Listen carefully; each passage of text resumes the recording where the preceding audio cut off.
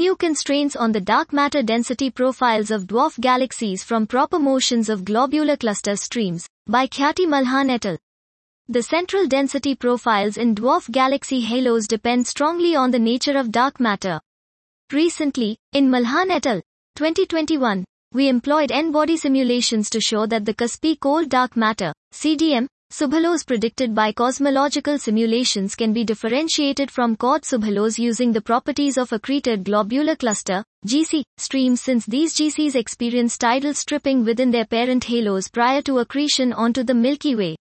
We previously found that clusters that are accreted within Caspi subhalos produce streams with larger physical widths and higher dispersions in line of sight velocity and angular momentum than streams that are accreted within Chord subhalos.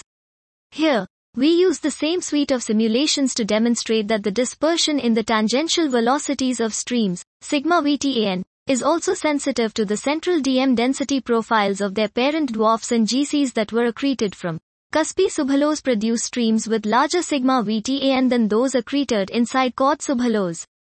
Using Gaia EDR3 observations of multiple GC streams, we compare their sigma VTAN values with simulations.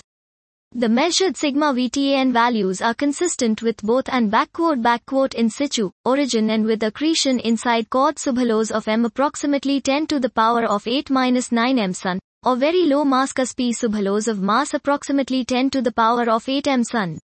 Despite the large current uncertainties in sigma VTAN, we find a low probability that any of the progenitor GCs were accreted from Caspi subhalos of subhalo greater than approximately 10 to the power of 9 m Sun. The uncertainties on Gaia tangential velocity measurements are expected to decrease in future and will allow for stronger constraints on subhalo DM density profiles.